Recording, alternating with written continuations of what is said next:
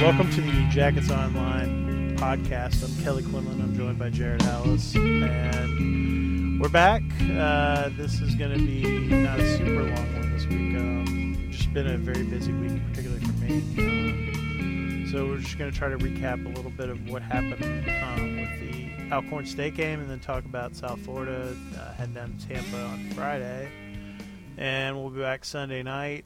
For those who don't know, while I run Jackets Online, I also own the South Florida website for Rivals. I have a couple of guys down there who work for me, Ben McCool and Russ Wood. And so it'll be funny because I'll have my full staff of sort of guys down there along with myself. And then Jared will be at home watching it. And we're going to kind of try to see what happens. It's going to be a weird game. These non-conference games against the group of 5 schools tend to not really win you any favor if you win the game, and you catch a lot of grief if you lose them. And South Florida, despite what people think, is probably as talented as most of the ACC schools Georgia Tech plays on a year in and year out. I mean, certainly not Clemson or Florida State level talent, but they have a lot of guys who are really good football players, and they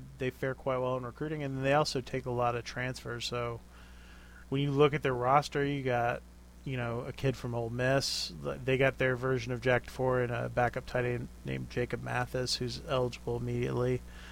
Their starting quarterback played at Alabama, started a couple years ago for them in the first game of the season before he got unseated. And then their starting running back most of the time will be a kid named Jordan Cronkite, who was at Florida and started as a true freshman there. So they have a lot of guys that are talented that come kind of all sorts of different ways. And they do a nice job, and they're very athletic, and it'll be a really interesting game this week. But, Jarek, let's get back and focus kind of on Saturday. Kind of what was your take on what you saw?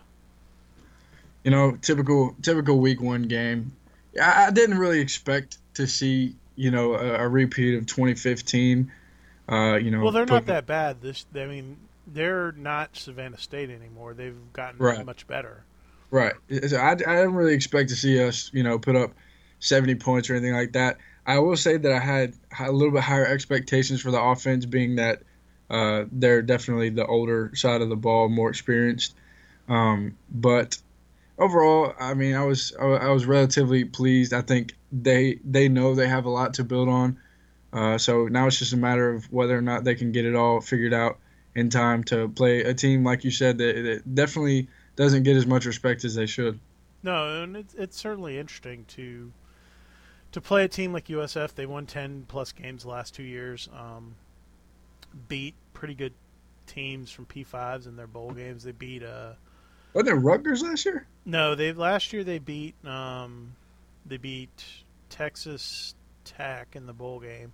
The year before they beat South Carolina. I don't know what I'm thinking. Illinois in the regular season last year. The year before that, I'm trying to remember. Is Illinois like a regular opponent for them? No, they just have a series going with them. Someone pulled out and they scheduled Illinois. They're actually playing them in Chicago at Soldier Field. Right. I thought they were playing them again this year. Yeah, they are. They're playing last year. It was funny to me because I caught a lot of grief on Twitter for kind of doing what I thought was correct, which is I kind of chipped on Central Florida for canceling the game last year. Yeah. Down in Orlando, and I felt like they were just kind of weaseling out of playing Georgia Tech. And it was funny because USF played that weekend. They hosted Illinois, and they had 1 day of practice and played a game. Like Charlie Strong was like, we're going to play. Charlie Strong kept his players with him where they would be safer on campus rather than sending them home, whereas Scott Frost, then at Central Florida, send his guys home. I can see sort of both sides of that, but I'll tell you what though, Kelly, them boys dodged a bullet. I'm not saying that Georgia Tech was, they were playing well crazy team last year, but they were playing well by week 3. What was it? Tennessee and Jacksonville State were the first 2 games last season, right? Something like that, and then yeah, it fit somewhere in that. I forget what week it was. They're supposed to. I think it was 4. I think it was Tennessee, Jacksonville State, and Pitt, and then UCF. So I mean, Either way, they and did not have the ball rolling, and I was expecting nothing less than a win. it was week 3. They were supposed to play after Jacksonville State. Okay. And yeah, the offense had been clicking. The offense was fine until the middle of the Miami game when it monsooned, and Kervonte Benson got hurt. And then that's when the wheels started to fall off a little bit. They played well against Wake Forest the next week, and then things got weird kind of with the Clemson, Virginia, and that's when they started having all the issues with confidence in the defense and whatever. But Yeah. that's all water under the bridge at this point. I agree that I was a little disappointed with the offense. I feel like they're a veteran group. I think that they should have come out a little more crisp. The second half was kind of what I expected to see out of the gate from the offense, where they looked sharp. Paul said he called one play the first drive of the second half till they scored, and then they came out passing on the second possession and moved the ball. Taquan got some confidence, looked much better, and then he got yanked out of the game, and that was pretty much the end of it. But,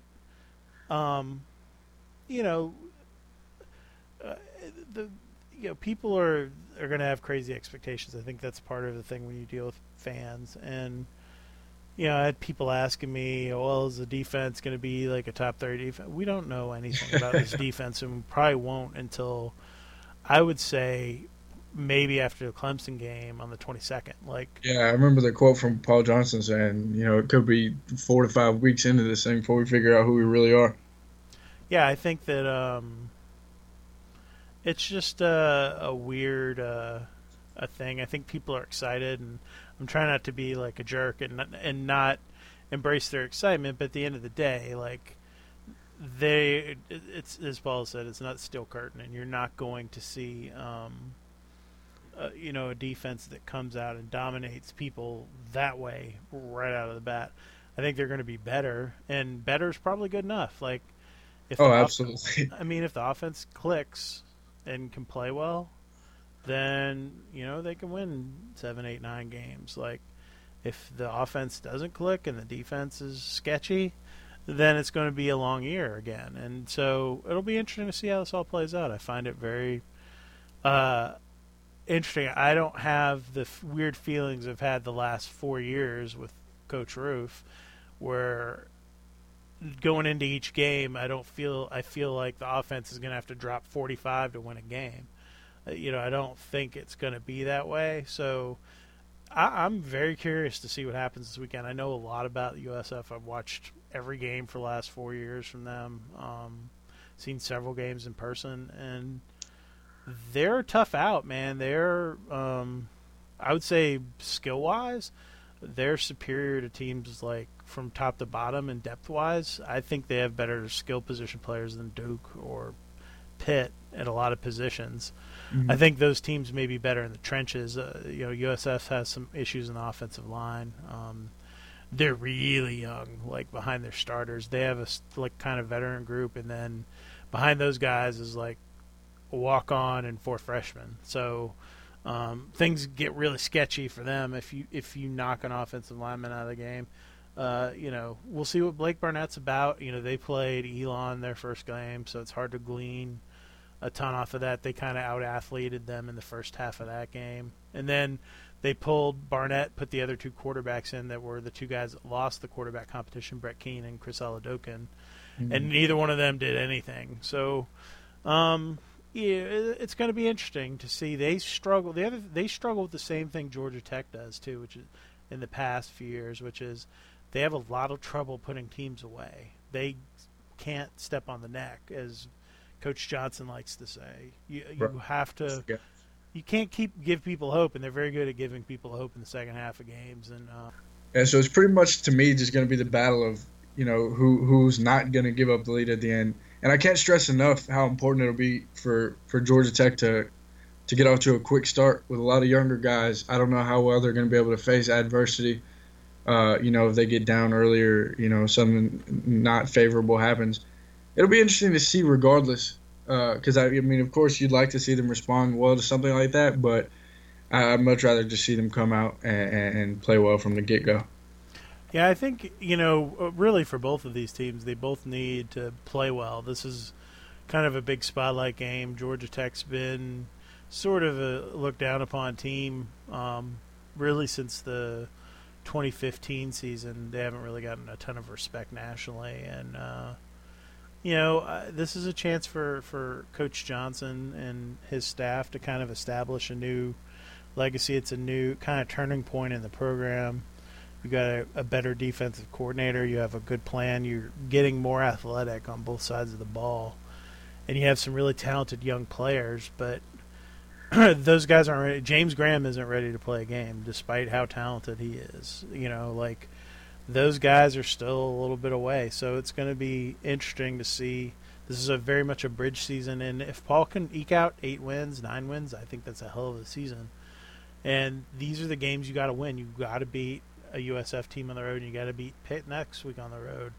You can't lose both of these games, so Absolutely. you need to at least split. And ideally you win both, and set yourself up for a big primetime game, or that it might not be a primetime game because the Clemson week, Georgia Tech and Clemson play on the 22nd. There's an Atlanta United game that night that's going to be a pretty big deal, so there may be some pushback to not have it be a night kick. I hope that's not the case. But I tell you what, though, honestly, with as popular as that team has been, I couldn't tell you if you have a mesh of a Tech fan that's also an Atlanta United fan, I wouldn't put it past them to go to the United game. Well, and it may, mess up traffic downtown and all kind. Whenever there's something going on at the Dome or now the Benz and Georgia Tech, it's pretty much a mess downtown. Mm-hmm. But, you kind of look at South Florida. People, I'm sure, want me to kind of break it down a little bit. They're pretty skilled at the receiver position. They have a slot receiver named Tyree McCants, who's like 6 foot, 245-pound, monster. Just a really dynamic guy with the ball in his hands. He also was a return guy for them, and he's kind of a freak athlete guy, and quite a difficult matchup. You have to probably put a big safety on him. I'll be curious to see how Woody kind of tries to shackle him in. And they're both their outside receivers are big guys. Randall St. Felix is the one that had a big game as a redshirt freshman last week. He's like 6'2", 6'3", 205. And then the other two, they kind of switch them out, which is Stanley Clairvaux and Darnell Solomon. They're both 6'3", 220-plus guys, just big, physical, fast wide receivers. They have a really good tight end in Mitchell Wilcox, who's going to be an interesting matchup to watch as well. This is they're going to spread you out and then try to run the ball in places. They got 4 running backs. They're confident rolling in there. Trayvon Sands and Elijah Mack played last week. Jordan Cronkite and Durant Bell did not. So it'll be interesting to see kind of how those guys get mixed in. The quarterback thing, Barnett, big arm, big guy. Not your traditional guy, but much more like probably some of the guys that they had at Texas in terms of can get some tough yards. Is kind of on the bigger side at 6'5", 220, and it'll be interesting to see kind of how he plays with a better opponent facing him on the other side of the ball. This is where Georgia Tech has an advantage. They're young. They have one returning starter from last year, Greg Reeves, at defensive end. He's sort of their quicker, smaller defensive end. Then they have basically 4 defensive tackles, 5 defensive tackles. They rotate. They're all sophomores or freshmen, except for Kevin Bronson, who's been injury prone. And then at defensive end, they have Kirk Livingstone and Vincent Jackson kind of as the bigger defensive ends. Those guys have played a good amount of football. But where it gets really sketchy for them is linebacker. They're going to have to play 3 linebackers this week, and I'm not sure where they're going to go because they lost, 2 good guys. They have another guy who's pretty talented who's injured named Andre Polk. And so you have Nico Sotele, who's the Mike linebacker, who's their will linebacker last year. And Khalid McGee, who played safety for them last year, is playing linebacker now. And then everyone else is basically a first-year player at linebacker. So that's an interesting thing. A lot of these 4-2-5 teams sometimes struggle with Paul Johnson if you don't have a really dynamic safety. They have some dynamic guys. There's a guy named Bentley Sanders, but the interesting thing about Bentley Sanders is he's built like one of the Austin twins. He's a shorter guy. not super big. I'm curious how he matches up. Their nickel guy's 5'8" and 177 pounds. He's a small guy. So it'll be a little bit like sort of facing last year's Georgia Tech defense in some ways. They're got one really good cover corner in Maisie Wilkins, who is like one of the top cover corners in the country from a statistical like targets and catches and that kind of thing last year. And other than that, it's interesting because South Florida was as bad as Georgia Tech last year on special teams. They were both god awful. They looked okay in the first game. Their punter's an Australian kid that's like from some JUCO out in California, and then they have a kicker as a former walk-on who's okay, but nothing to like write home about. Their return game's okay. They got some talented guys, like if they can find some space, they're still kind of working that out. But the thing with USF is you can't let them get into space. They have a lot of speed, and they can eat you up on offense, and their defense is well coached. That's what Charlie Strong's known for. Brian John Marie, who's the defensive coordinator, an old friend of mine, he's doing a heck of a job there right now. So I think that it'll be a good test for them. It's a game on paper where I like Georgia Tech's matchups a little bit better. Mm-hmm. That's what I think what Vegas sees. They give them a 3-point edge on the road. But, I mean, it can go sideways on you if you're not careful. If they come out and play sloppy, it's going to be a long night. Or a long afternoon because you're playing noon. There's going to be like 30,000 people in the stadium. It's not like playing at Clemson or Georgia or NC State or whatever where it's a rowdy crowd. It's not like that. They haven't really had that since they've left the Big East. So, that's going to be an interesting thing to me. Some of Paul's teams have not played well on the road when they've played in front of smaller fan bases like at Duke. So, there's a lot of different things I'm really kind of curious about. This being the second game is super weird, so you don't really know what you're getting into. And I don't know. I don't know what to expect, man. People keep asking me my take on it, and I don't really have a clear one yet. It may as well be another week one game in the sense that both teams played other teams that they were expected to handle fairly easily, which they did. And so for that reason, you don't really you don't know anything about either team. So it'll be interesting to see, of course, I don't think we'll find everything out this week. I mean, they could go out there and play their best game of the season. They could go play the worst game of the season. But either way, it'll be exciting to find a little bit more out about the team. And speaking of special teams, didn't Paul Johnson say something to you guys today about what he was doing about the kicking situation? I know he didn't give you a name. Yeah, I said they're only taking the two kickers down. They're taking whoever. I guess Brent King's the place kicker, and they're going to take either Wesley Wells or Sean Davis. My guess is Wesley Wells, based on that was my guess as well. What was going on, and he'll be the one that travels down to Tampa. They weren't going to bring like 6 specialists or whatever because they got a short snapper, a long snapper, Presley the punter, and then. I mean, it's a lot of guys that carry a third kicker because you get 75 or something like that you can dress. Mm-hmm. Yeah, and I was pretty impressed with how Wells did against Alcorn State. I know Paul it wasn't going it necessarily in the area that Coach Johnson wanted it to go, but it was. I mean, he was getting it past the 10-yard line and in or near the end zone at least. So, I mean, I don't remember who it was on the board, but I think it was GT Ewalt was talking about how he could have been one of the best steals in terms of kickers in the last class. Well, yeah, that's where it gets interesting. People always are kind of like, go sign a kicker, go sign a kicker. The kickers that sign out of college, even at places like Alabama and Clemson, and the hit rate's low, like UGA, like the hit rate's really low, like on especially on field goal kickers. Mm-hmm. And so you try to go the walk-on route whenever possible, and they rolled the dice on Brent King, and it seems like Brenton's pretty consistent from inside about 44, which is not great. You'd like to be consistent from about 48 in because that gives you a pretty good range, and then feel okay gambling on 50 to 53. But, that may come with him. He needs to build leg strength. I think Wesley's probably in the same boat where spending time in a college strength and conditioning program for a few years will help him. You'll see that kind of pay out in the long run. I think that was something with Harrison that Harrison always had a good leg, but he developed a lot more through that and taking care of his body and stuff like that over time. So, and people don't remember Harrison Butker struggled his freshman year. He was not. Yeah, definitely. I was not a Harrison Butker fan initially.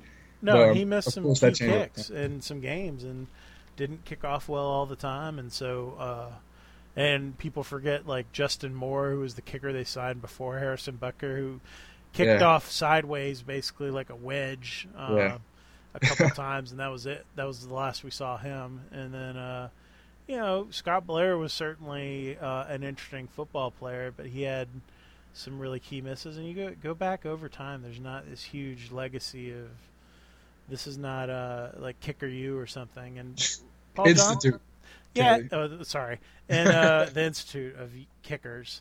And I think that's the way most schools' histories are. Like, it's some years you have a good kicker and some years you don't. And the years you don't, you're sort of screwed if you get into those games where you need it. So I think that the way I look at things and the way I see this team is it's a work in progress, man. This is a important transition year for Paul Johnson and his players, and kind of transitioning into a new defense. You're getting ready to have sort of the end of one sort of cycle of quarterbacks with Justin Thomas and then Taquan, and into a totally new kind of world with James Graham or Lucas Johnson or whoever, Tobias, whoever the quarterback is of the future, Jordan Yates or Demetrius Knight, whatever guy it ends up being down the line. So it's an interesting time. I like the direction the program's going as a whole, but these, the problem is they've had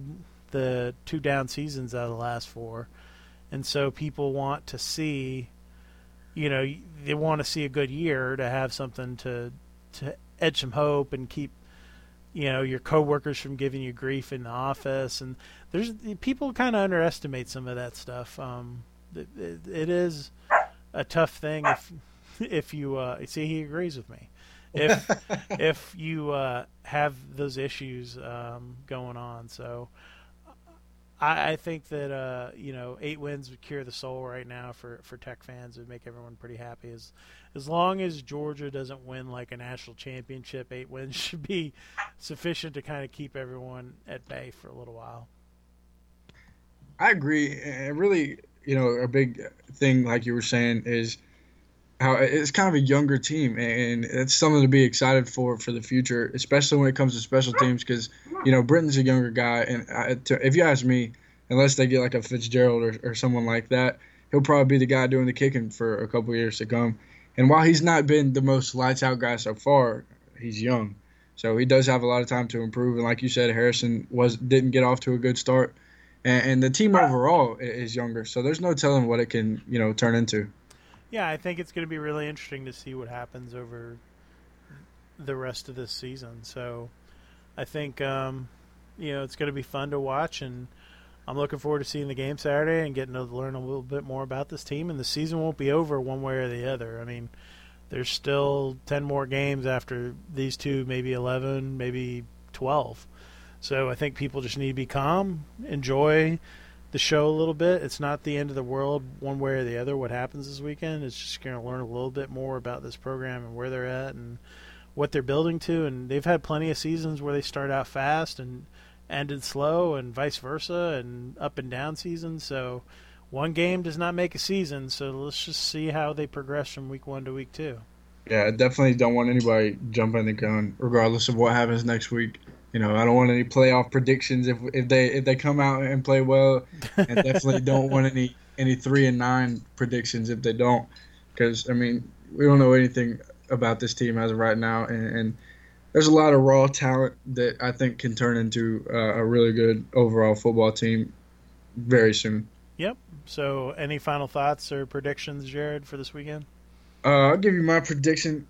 I think it should be a win. It's a scary game, man. It really is, and it can go the other way very quickly. But if everything goes how it should, and they show some improvements from last week, then I think they'll be able to pull it out. and hopefully win these next two games on the road. That would be really big heading into Clemson. Cool. I don't know what to predict, so I'm going to hold back a little bit. Stay tuned to Jackets Online. I might. Are you put sure something that's why you're not making a prediction? Yeah, I just don't know what to think, man. I sat and watched the USF game Saturday and rewatched some of Georgia Tech's game, and I just don't know what to think. So You've got two different fan bases counting on you to pick their team. I understand the position you're in right now, but we want to hear it. yeah, they're giving me both fan bases are going to give me hell either way. So I don't know, man. So Georgia Tech national champions. You heard it here first, Kelly.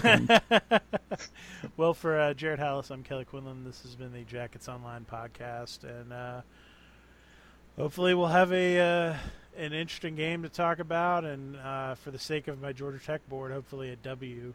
The USF board will be a little bit more kind to me probably in a loss than the other way around. But for Jared, I'm Kelly. Everyone enjoy their week.